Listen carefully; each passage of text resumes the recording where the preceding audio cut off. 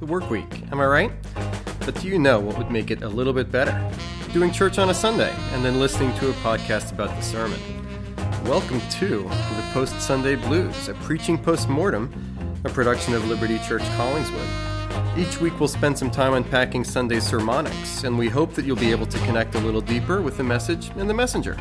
It's a win if we can make your work week a little less blue.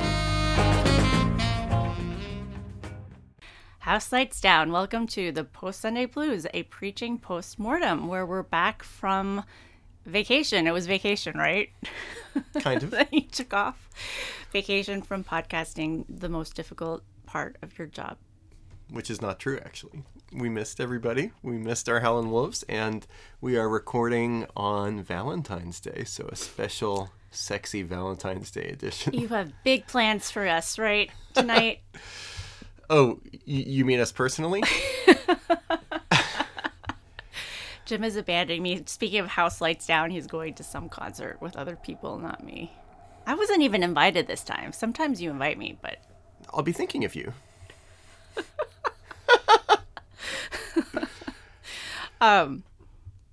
Welcome to the Post-Sunday Blues. I really need to shake out the afternoon vibe from my voice, but yeah, what was going on? Liz Sunday. What was going on again? You were preaching a sermon on anger. Is that like a pot shot at the Super Bowl? Kinda. Okay. I did have a Love question. the passive aggressiveness. So I was wondering why you don't wear the colors of the team that you're rooting for on game days. I did wear green pants. Those were not Eagles green. It was like a forest green, yeah. They weren't even forest green. They were like army khaki green. Like not... They were not Eagles green, that's true. So what's the deal? I don't know. I want to. I'm non-partisan. It's a third way walk in worldview. But that's not even true. You're like a diehard fan. So like even if it wasn't on a Sunday, like you would not be wearing Eagles gear. I just want an explanation because we've been married for I don't know how long, and I've never gotten a straight answer from you. But maybe here at this table. I think this is one of the ways in which we're both similar. Neither of us like being followers or conformists. So even though I definitely am an Eagles fan, the thought of just dressing like it to fit in with everybody else buzzes my tower. So no. And I was the only member of our family that didn't wear Eagles gear. Well, I guess you bought a T-shirt. But I didn't wear it. But yeah, I would have didn't worn wear it any if I was Eagles actually gear. going to an event, and it was an Eagles band T-shirt. I will also clarify. Oh, it was like a tongue-in-cheek, like not really the Eagles. It was pretty great. John Falco has made some great T-shirts for I did. Eagles fans. We don't need to discuss it. I'm not a strong. What's the word I'm looking for?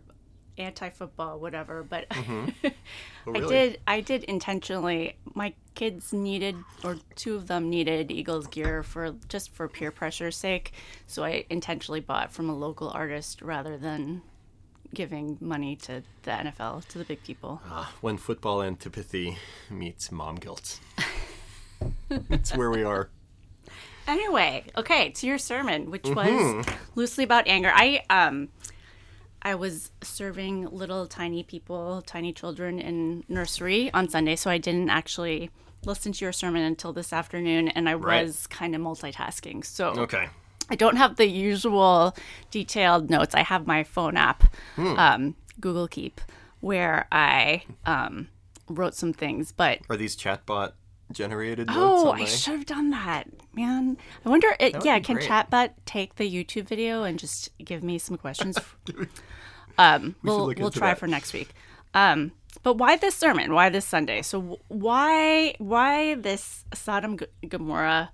You're spending 2 sermons on this narrative, kind of. This was the moment before Sodom and Gomorrah. Yes, but I feel like it's a 2-parter. Yeah, I think it's a 2-parter. Even from a quantity standpoint, these are 2 long passages. So this past Sunday was Genesis 18, The second part of the chapter, verses 16 to 33, a pretty long passage, and then the destruction of Sodom and Gomorrah itself next week, or this coming week, is chapter 19, verses 1 to 29. Over 60 verses for a sermon text is just way too long. So you broke it up. You jumped back into the Genesis era. Genesis. Yeah. I really am. I don't have words today. It's really frustrating me. But I know the feeling. No, you have no idea. Well, it was fun to jump back into the Genesis sermon series. It's been a little while, so... Right. And so you had a lot of choices, a lot of directions. So what's going on here as this is your intro? Like, we're relaunching with this sermon. Yeah. What's going on? So it was kind of random in that way. We were in the Genesis sermon series for most of the fall.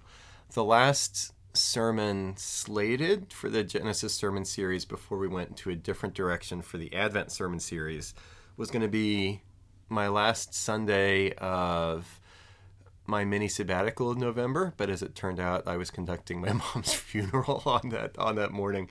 But yeah, I don't know why I laughed. Dark humor. You've been watching too much Succession. There we go. And it was Ted Jordan, New Life Glassboro, we hope soon to be Liberty Glassboro this next ministry year. Was that an announcement on the podcast? No, it was just a tease. Just a tease. So he was going to preach, and I gave him the option. Sometimes with guest preachers, it's a little bit of a dance back and forth. Hey, we'd love you to be a guest preacher at our church. Are you willing to hook into the sermon series that we're doing? And most of the time, guest preachers like being able to just pull an old sermon to preach, and fitting into a different sermon series when you don't have something pre-written for it is a much higher ask, because you have to actually write a sermon. Write a sermon. So before I checked out in November, I was emailing back and forth with Ted saying, "Hey Ted, it would be great if you could jump into the sermon series. It's Sodom and Gomorrah. Would you and the intro to Sodom and Gomorrah. Hey, would you want to do that?" And he was like, no. Yeah, I don't need to do that, Jim. Right at Christmas season. Yeah. So, right before Christmas. So he preached just an old psalm of his sermon, which was very good. But fair. Yeah. So where we are picking up in Genesis is a little bit of just a providential luck of the draw, where the plan was to resume. We had the Vision sermon series on Liberty's mission statement in January. We had Combined Sunday, and then, it's Communion Sunday now. It used to be the old combined service.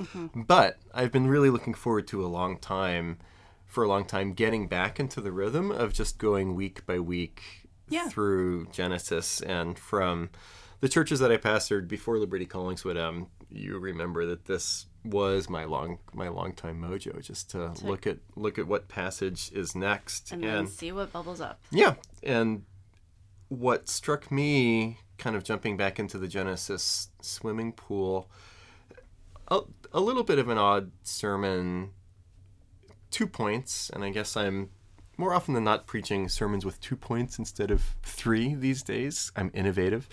And if the first point was kind of heady, and we'll talk more about that in Muddying the Waters, the second point was about how we really need to be merciful to one another. So I was struck by how the baseline of this passage is God saying, I'm going to have mercy. And so that's where my head and heart space were this week. Kind of interesting. I was listening to a podcast, church leadership podcast, a feed that I tune into a lot. Tim Keller happened to be the guest for this church leadership podcast. Just to disclaim, Helen Wolves, I don't only listen to podcasts with Tim Keller. He's very rarely a guest on this specific podcast feed. Carrie Newhoff is the pastor and church leader that more often than not does not do super intellectual stuff, but just nitty-gritty of how to do church leadership stuff, which does not come to me naturally.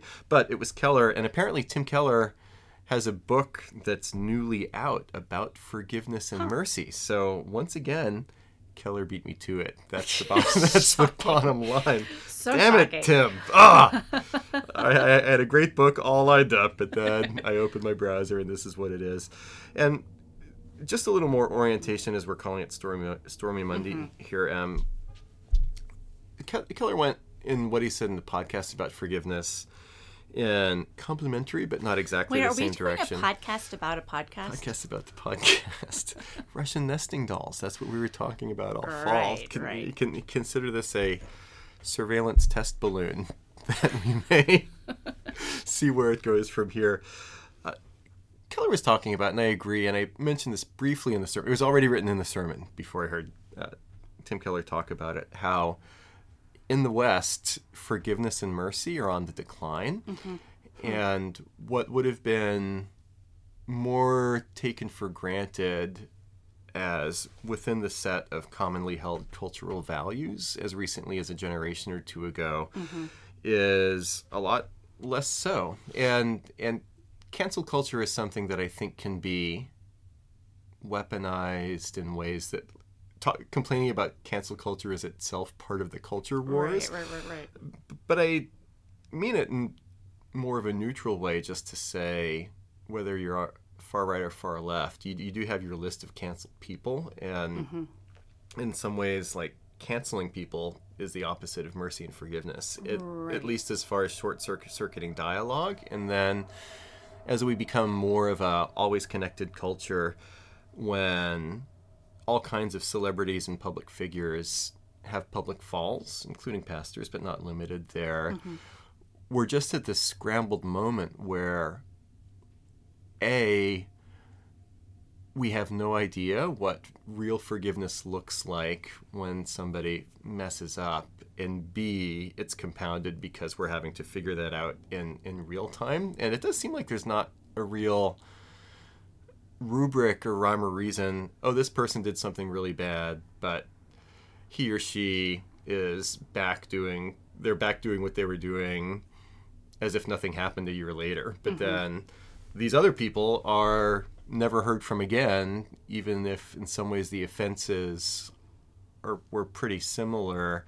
And I'm not advocating for one course of action over another, but simply observing that we just don't know what to do with forgiveness right now. So in some ways, forgiveness is not a controversial topic, but we kind of suck at it right now. Yeah, or it's just easy to walk the line of, like, forgive and forget, meaning just forget, and not bother going through the process of actually forgiving, but just, like, moving on and leave it. Like, it's more the, like, I do always hesitate when I think about cultural changes like the one you're describing, to think, like, way back, whatever, I don't know, listening to stories about your parents' farm or the farm they grew up at.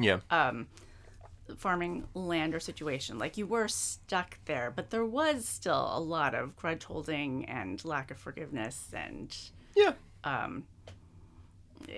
so in some ways, I mean, even when we both things can be true, right? Anyway, so this particular moment of history, our moment of history, does seem like it's marked by at least full forgiveness or full mercy, for sure. Yes, and I'd go back and double click on your "we're just forgive and forget." I would add another F. It's a 5-letter word, so. Oh, it's not the F word. There are many F words. What are we even talking about here? So forgive, flame, and forget, and in some order. Where, if you're wronged, you have every right to explode and be as nasty back to that person as you want to be. And in some ways, if you don't do that, you're actually undervaluing yourself as a person, which is its own set of interesting questions there.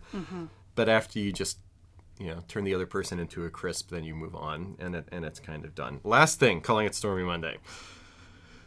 I don't think a strength of my preaching is being practical. Like, I've heard that as a critique of my sermons over the years, and I think it's valid, and it is a both and, where, hey, if if you want every Sunday exclusively uber practical sermons, as in like 10 tips to be a better parent or Husband. Spouse, or take your wife out for Valentine's Day, how to be a better coworker.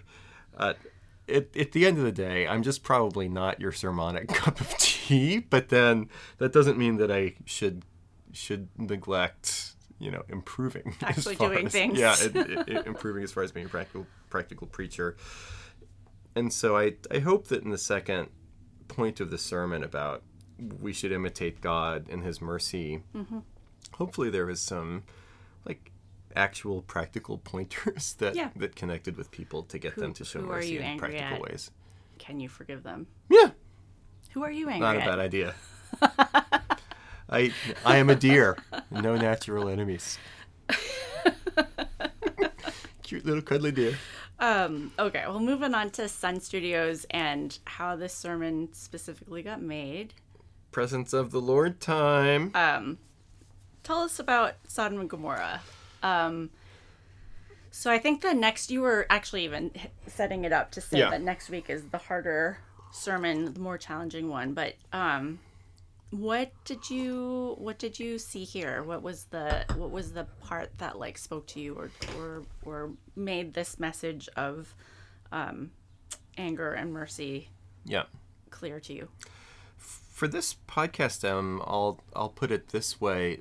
We'll table some of the questions about Sodom and Gomorrah themselves until next week. And if this is sort of the prelude to Sodom and Gomorrah, sorry that my voice cracked just then, the prelude to Sodom and Gomorrah, at some level the text itself is pretty straightforward. So for this section, I'll mention a couple of interpretive questions that I didn't get to in the sermon, but on the surface, God deliberates first within himself and then lets Abraham in on the fact that there's an outcry against Sodom and Gomorrah. They're doing really horrible things. I think I need to go visit Sodom and Gomorrah in judgment.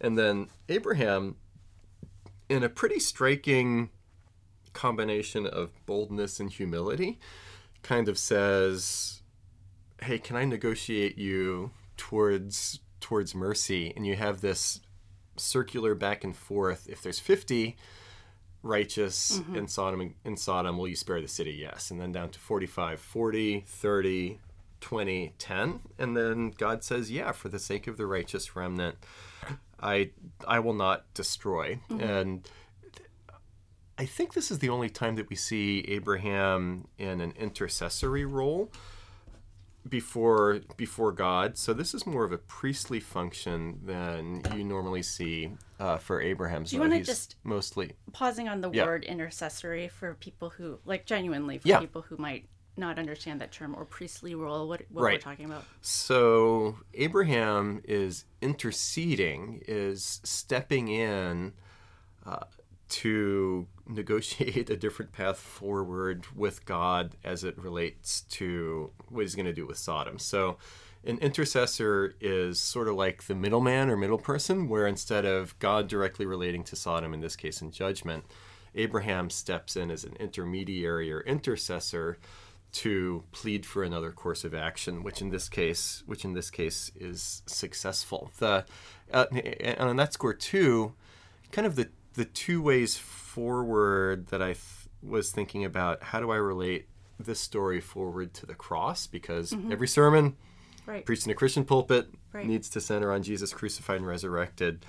I almost went in the direction of Jesus being the greater intercessor.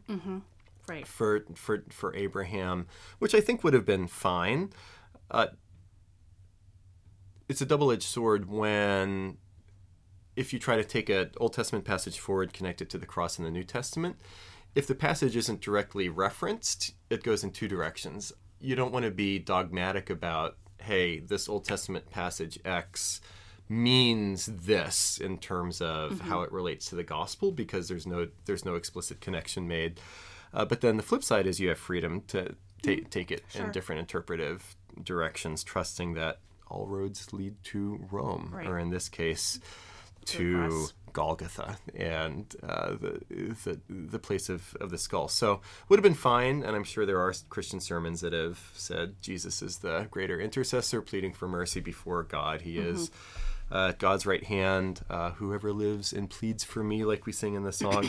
But instead, and this was including for rhetorical effect, and it plays on this idea of, like, why the numbers? Why 50 as opposed to another number? And this is the first of the three interpretive questions that I wanted to raise too. Why does it stop at 10? Yeah. And what happens if it's 9? Or 8.5 when somebody's kind of halfway there?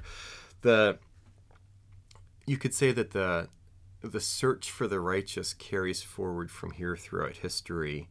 And we might think to ourselves that, hey, our God and Father, what if there's a lot more than 50 righteous? The question is, actually, what if there's a lot less in reality? And so the search for the righteous in the context of the gospel takes the under on this story, where not 50, not 45, not 40, not 30, not 20, not 10, but really there's only one. And so Jesus is the righteous remnant who, by virtue of his death and resurrection, God shows mercy to the many. So I had fun with that Christological connection there. Then on to the interpretive questions. Commentaries do wrestle with the fact why these specific numbers, and why does God stop at 10 as opposed to a different set of numbers? Why doesn't he go all the way down to 1? And I guess I'll raise the question, but there's no real consensus about an answer. I mentioned in the sermon that this feels like a stylized dialogue. Sure. I don't want to push that too far because it kind of can run afoul of doctrine of Scripture stuff. So we trust that when God interacts with a human being throughout the Scriptures, that what we have recorded in Scripture is without error, as it records that back and forth. But the writers do take, I think, a mainstream high view of Scripture still allows that there is some interpretive choices that writers make. A classic example is in the Gospels in the book of Acts, where you see sermons by Jesus, sermons by Peter and Paul. You'll have a different point, say, in the book of Acts, note that the church in this specific spot had gathered for hours to hear Paul, but then the recorded sermon from Paul, if you read it out loud, is only a couple of minutes. So the inference is, were they just doing a lot of singing that night? No, but more, or maybe they were doing a lot of singing. But what we have in the book of Acts is Luke, the author of Acts, condensing down and making interpretive choices. So these are inspired, inerrant summaries of what Peter and Paul preached on. So just conceptually, Abraham lifting this to God it wouldn't necessarily be.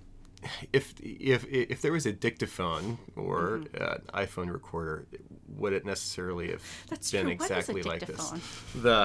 So I don't know, but even as we think about, and these are not exact parallels, but ancient Hebrew literature with ancient Greek stuff.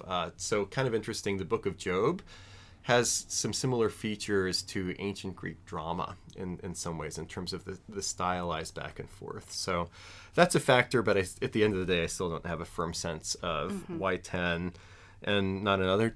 And before I move on to numbers 2 and 3 here, what's your take on the numbers? Do you have an answer? I don't care. Okay, so Helen Wolves, if you were sitting there thinking, I don't care, you have an ally in the host of this very show. But here's one that I think there's a little more at stake here. God says, okay, for the sake of the righteous remnant, I'm going to spare Sodom. But what happens in the very next story, Sodom's destroyed. Right. So that is a bigger question, which you're addressing next week, I suppose. I'm kind of not going to address. Well, I'm going to address a lot of questions, I hope, with the destruction of Sodom and Gomorrah, and maybe I'll mention this. It can seem like a contradiction where God says, "Okay, I'll spare the city," but then next chapter, the exact opposite happens. It seems like the best way forward is to say the interaction of Lot's entertaining the angels that come into Sodom and the aftermath of this interplay between assault being attempted against the angels, Lot offering his own daughters up to assault, which is pretty crazy, and we're going to have to talk about that in the sermon. Kind of that combination of wickedness is itself the precipitating event that moves the mercy dial back towards judgment, because there's a specific heinousness here.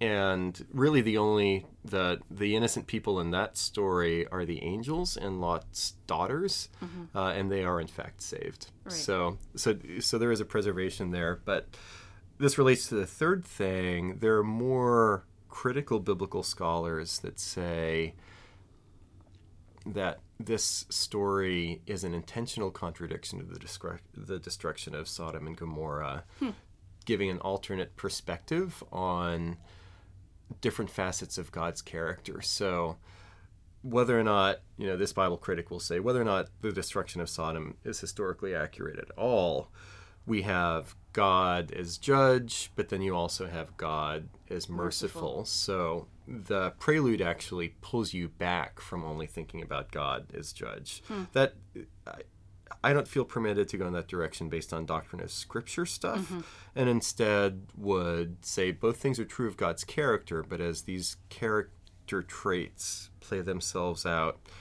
in the history taking place in these stories, like I just said, there's something else that happens in Sodom that moves God away from a position of pure mercy that he said that he would take earlier. But interesting set of questions there. Got it. Which is why it's fun to write sermons. And I missed doing that in January when I pretty much was preaching other people's sermons or just kind of waiting. You're back. I'm back.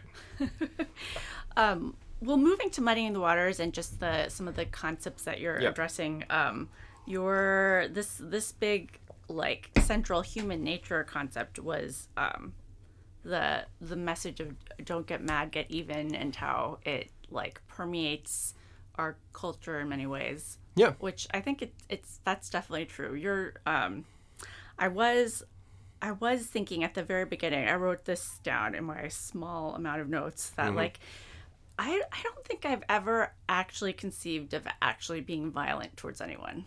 You mean physically? Yeah. Or what you think emotionally, but I'm probably more towards emotional violence. You have perpetrated much emotional violence against me. Well, I agree with that. I'm just kidding. I would agree with that, but I'm just saying it just never even strikes me as something that's even remotely. I have 0 or -0, -5, -100 desire to injure someone on purpose. Yeah, that's fair. But before we say that you're this absolute angel, I know. There's some enculturation in various directions there. But you're right, and people will be surprised to hear that I myself have never thrown a punch at another human being.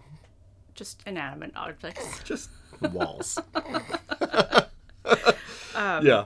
So don't get mad, get even in those sorts of situations. We're not seriously contemplating physical retaliation. Right. But the actual sense of anger or emotion of anger, and not wanting to let go of anger towards someone or something, that definitely resonates. Yeah, for sure. So you're addressing a context of people who are in that state of anger, and we can cue all the anger jokes here right now.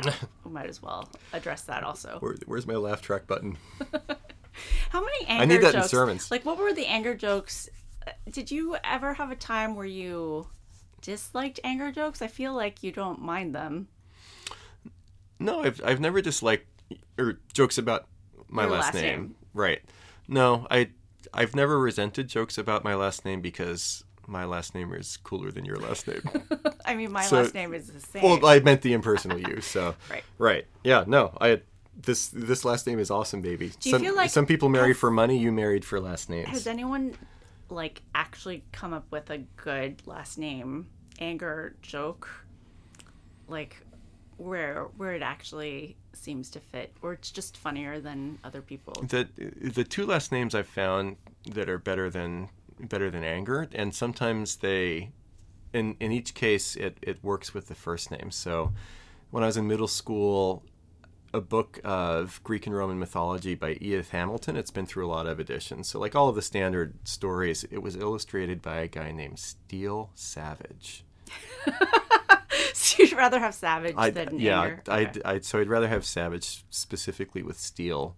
And then there was a coworker of my dad's when he was at this engineering firm in New Orleans. His name was Gavin Fury. And that's an awesome name. Gavin Fury. Wait, but they're all still centering around the same like emotional template. I never thought of that before. Anger, Fury, Savage. Right. Yeah. Those are the big three. Lastly, is there anyone in your current context who calls you Anger aside from your like high school friends? No. But yeah, they're it's a challenge. Liberty College Woods, one of you out there. I went through long periods in high school where I had forgotten that I had a first name. I may have mentioned this in podcasts before, but my other nickname in high school was Misery because there was a there was I don't even remember that. There was the band Metallica. There was a Metallica song. Was it Enter? It could have been Enter Sandman, the song, but there's a key point in a Metallica song that goes, "Anger, misery, you'll suffer unto me."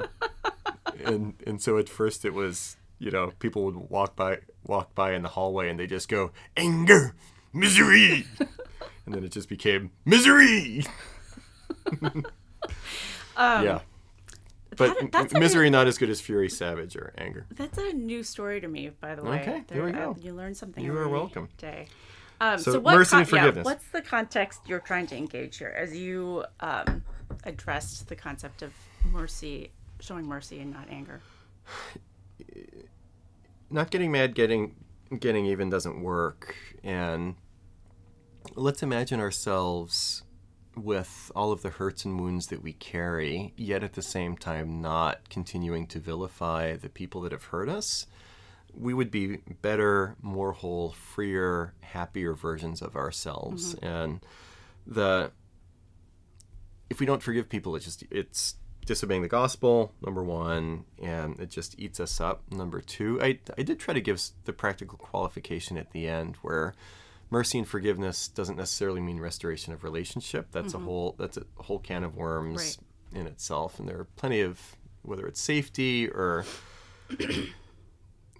irrevocable lack of trust or trust being broken when it's just impossible to mm-hmm. reset a relationship when harm has occurred. But you should still try to move towards mercy and forgiveness even under those circumstances.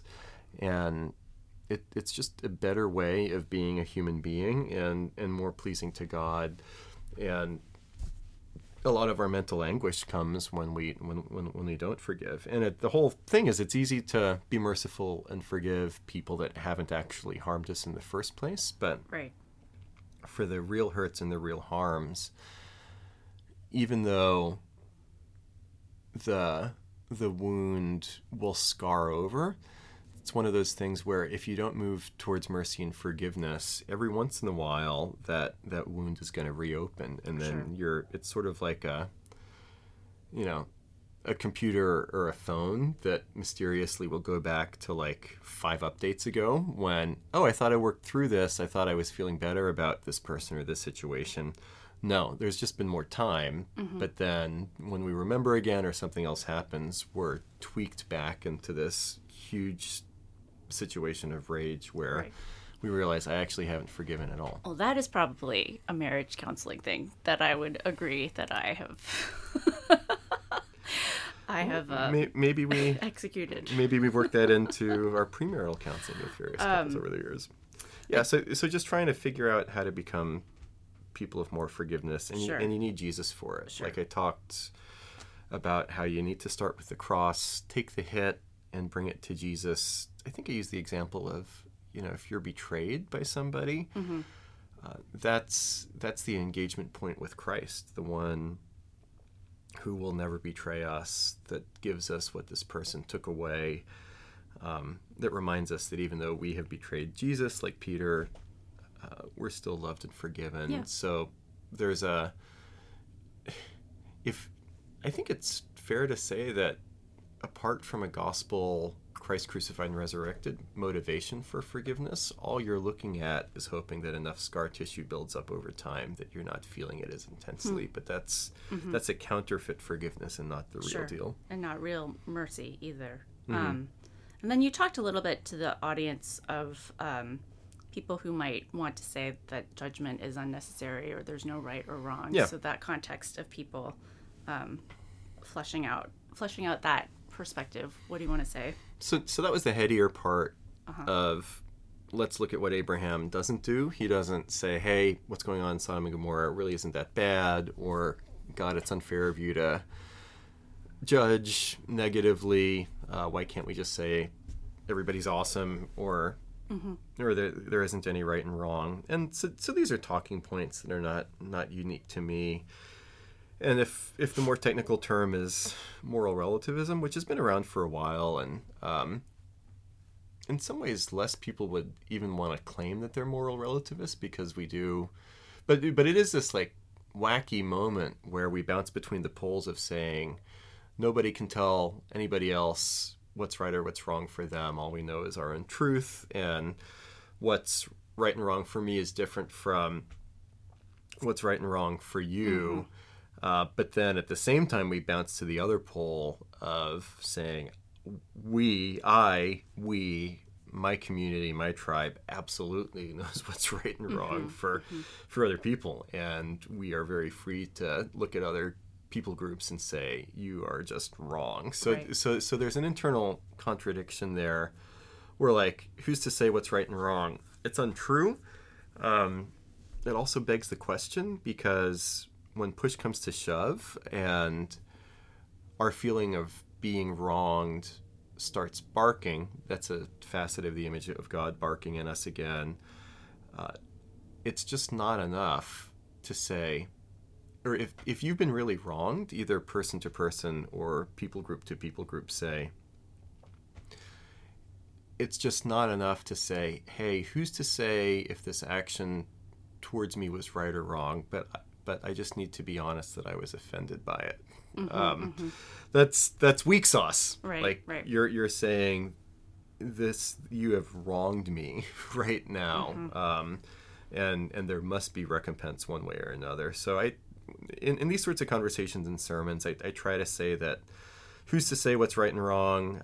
At the end of the day, somebody's got to define it. Yeah. And usually it's the people that you like a lot. So, if everybody jumps off the bridge, would you? Sort of thing. There is kind of, so for all of the seeming sophistication of secularity that says, hey, we have moved beyond any sense of the divine, giving color to what's right and what's wrong.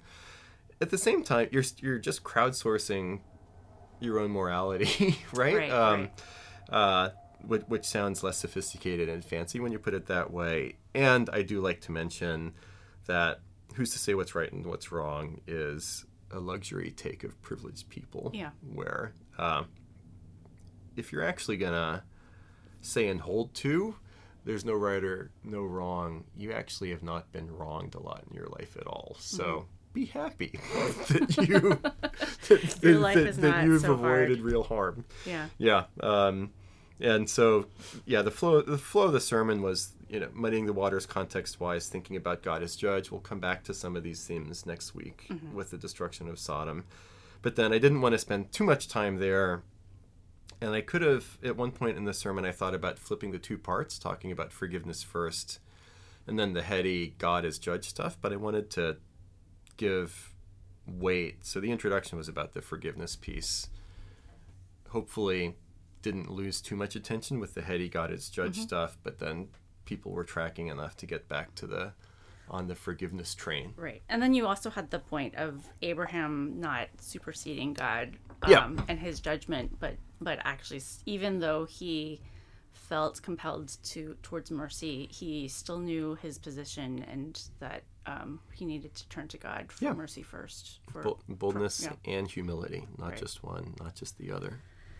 Good things. Anything else before we No. move on? Okay. Yeah, I think we're rounding the corner. Let's wrap up with these couple of sections. To bar band cover tunes. I don't feel like I didn't hear any Eagles references.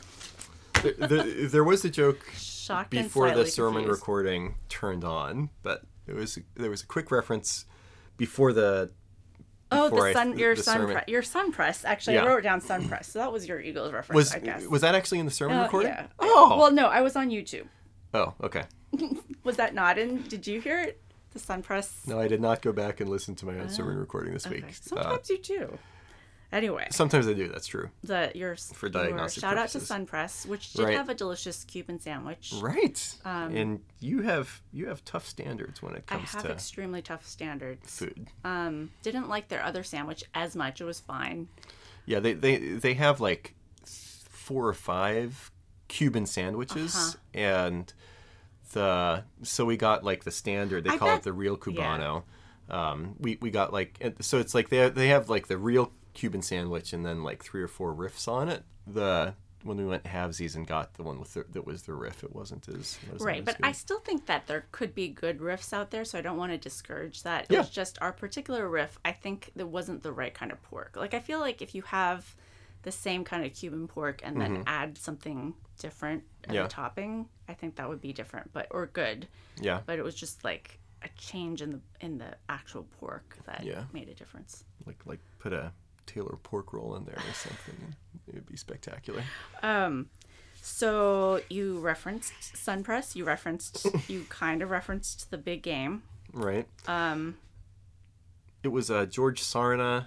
Sodom sin is heinous moral and social corruption, an arrogant disregard of elementary human rights, and a cynical insensitivity to the sufferings of others. It was a recent Atlantic article that was talking about the myth of the march of history or progress, when if you look at 10,000 years of more or less recorded history, we do not see unfettered progress moving up and to the right. And, most of our history is pretty bloody, including right now. So if we want to say that the march of history is proving one thing or another, that's something that you'll hear, at the popular level, but I don't know a lot of super smart people that actually say that, because there's so much diversity of thought about where history is going that it's painting in strokes that are way too broad to be useful. Haruki Murakami, Tony Beluccio and I are going to get back to completing our top 5 favorite big books. I forget if I already talked about Murakami or if Murakami is coming up, but what a great line here. There is no silence without a cry of grief, no acceptance without a passage through acute loss, no forgiveness without bloodshed. Which is an echo of the gospel, where there is forgiveness with bloodshed. Then mentioned Romans 5, while we were still sinners, Christ died for us. And then Ephesians 4, be kind to one another, tenderhearted, forgiving one another as God in Christ forgave you. This is one of my favorite little verses in New Testament letters. Be kind to one another, tenderhearted, forgiving one another as God in Christ forgave you. So the indicative and the imperative. The indicative is at the end of the verse, God in Christ forgave you, therefore forgive one another. Right. Short and sweet, if it actually works that way. Yeah. That's a good place to have to stop, I think, because I think it resonates. Even I just remember talking about that with our toddlers, but it resonates for us too. Yeah. Leftovers? Nope. How was the game on Sunday? The Sixers beat the Knicks. Nice. Yeah. Who's on the Knicks again? Random people. Okay. Any Howlin' Wolves? We do have a couple of our perennials. Thank you for writing in. And Emma, I had forgotten to check until we started recording. So I'm reading fresh. Hello, Okay. Scott. Hey, Jim and Emily. When you were talking about the rights of humans and or robots. This is from. We didn't do the podcast last week, so this is from two times ago. It reminded me of the academic study of posthumanism. Becca has definitely studied posthumanism more than I have, so I cannot speak as an expert on it, which is true. I actually took part in a project when Becca was at Rutgers. I was one of the editors. It was a fun project where she was speaking to posthumanism in the literary world. But from what I understand, it's an idea that rejects a human-centric view of the world in favor of robots, flora, and fauna. My one interaction with a posthumanist was during a conference on my paper on how 18th century scientists viewed the ability to change their physical environment. The question I got asked was something to the effect of, how did these 18th century people believe that nature would respond to humans? Which to me seems to give nature agency. All that to say that yes, speciesism or rights of droids is a question in the world of academia as well. And I actually read another article just a couple of days, or yesterday actually, Scott, that spoke more, and I think we might talk more in this direction next week, where talk more about the term that this article used was anti-humanism, where there is an aggressive tilt in academic circles from, humans do have a special place in the cosmos, to A, humans do not have a special place in the cosmos, and B, the sooner that we can become extinct, the better.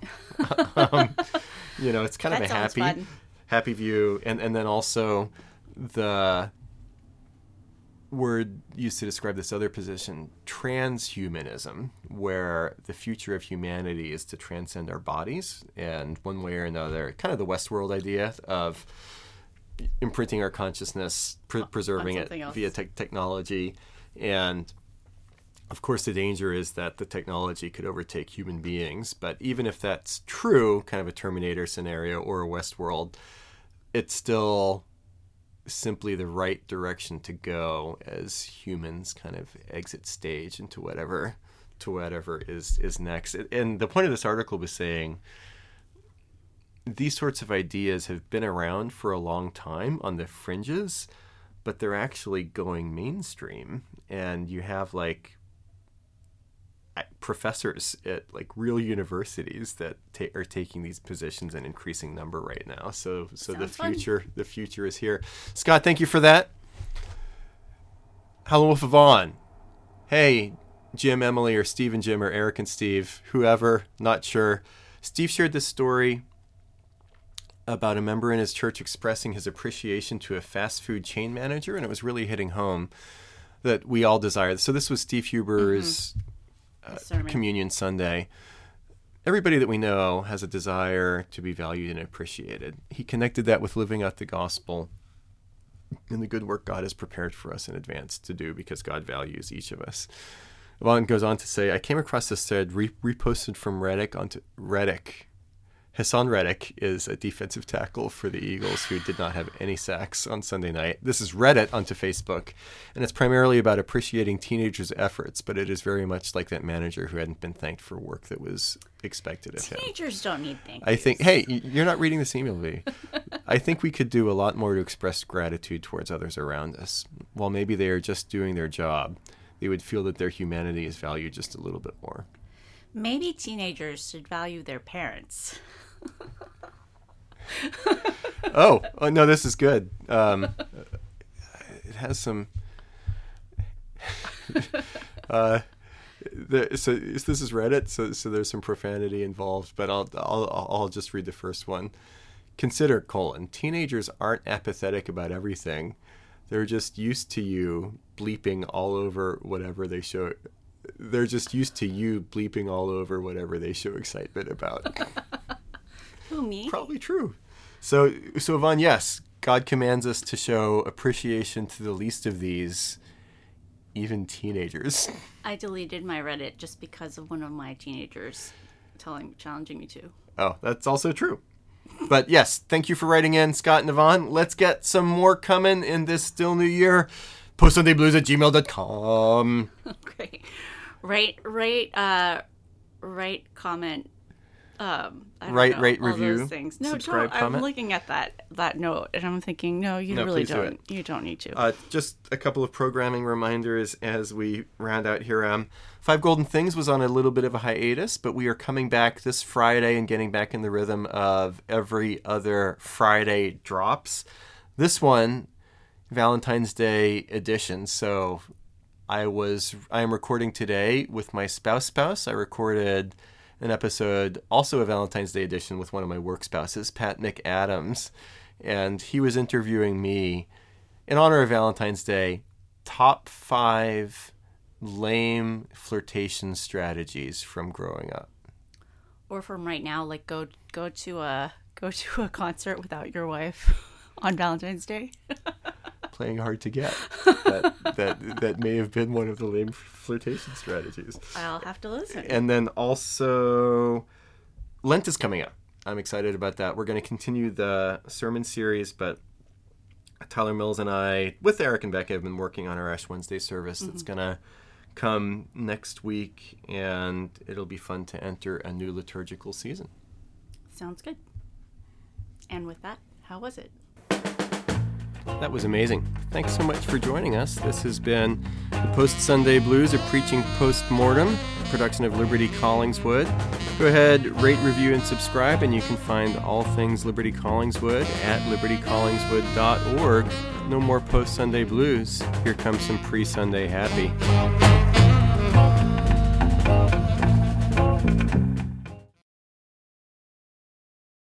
Nothing sounds good to me. Honeygrow? Have you been to Honeygrow? No, I've been once, and that's the kind of takeout I want. It's just like a salad. For Valentine's Day? That's depressing.